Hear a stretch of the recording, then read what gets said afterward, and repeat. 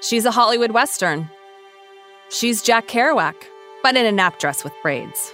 She is one of the most important American children's authors of the 20th century.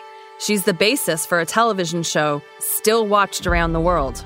I literally wake up in the middle of the night and go, somebody somewhere is watching Little House on the Prairie. Women will come up to me and cry and saying my childhood was miserable and Little House on the Prairie was my escape. She's been called a hero, a racist, a feminist, and a propagandist.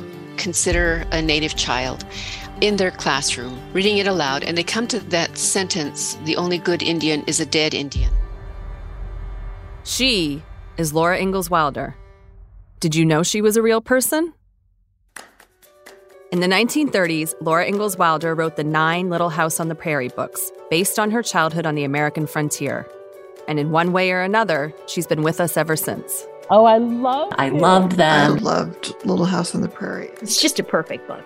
I've loved Laura for as long as I can remember. As a kid, I used to map out her travels on my parents' atlas.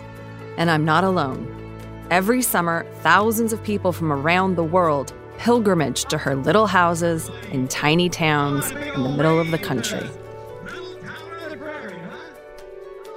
Now I'm going too. We're literally on the prairie. I went in search of Laura. The real Laura. Who is this person I love so much? Should I love her? The story of Laura is just as complicated as the story of America. Because she is America. For better and worse. If we pretend the past was not as controversial and difficult and racist as it was, then how are we going to deal with the racist issues we're grappling with today? In a country currently at odds with itself and its history, could there be a better time for this exploration? There's never been a better time than now. I'm Glynis McNichol, and this is Wilder. Wilder launches June 8th. Listen on the iHeartRadio app or wherever you get your podcasts.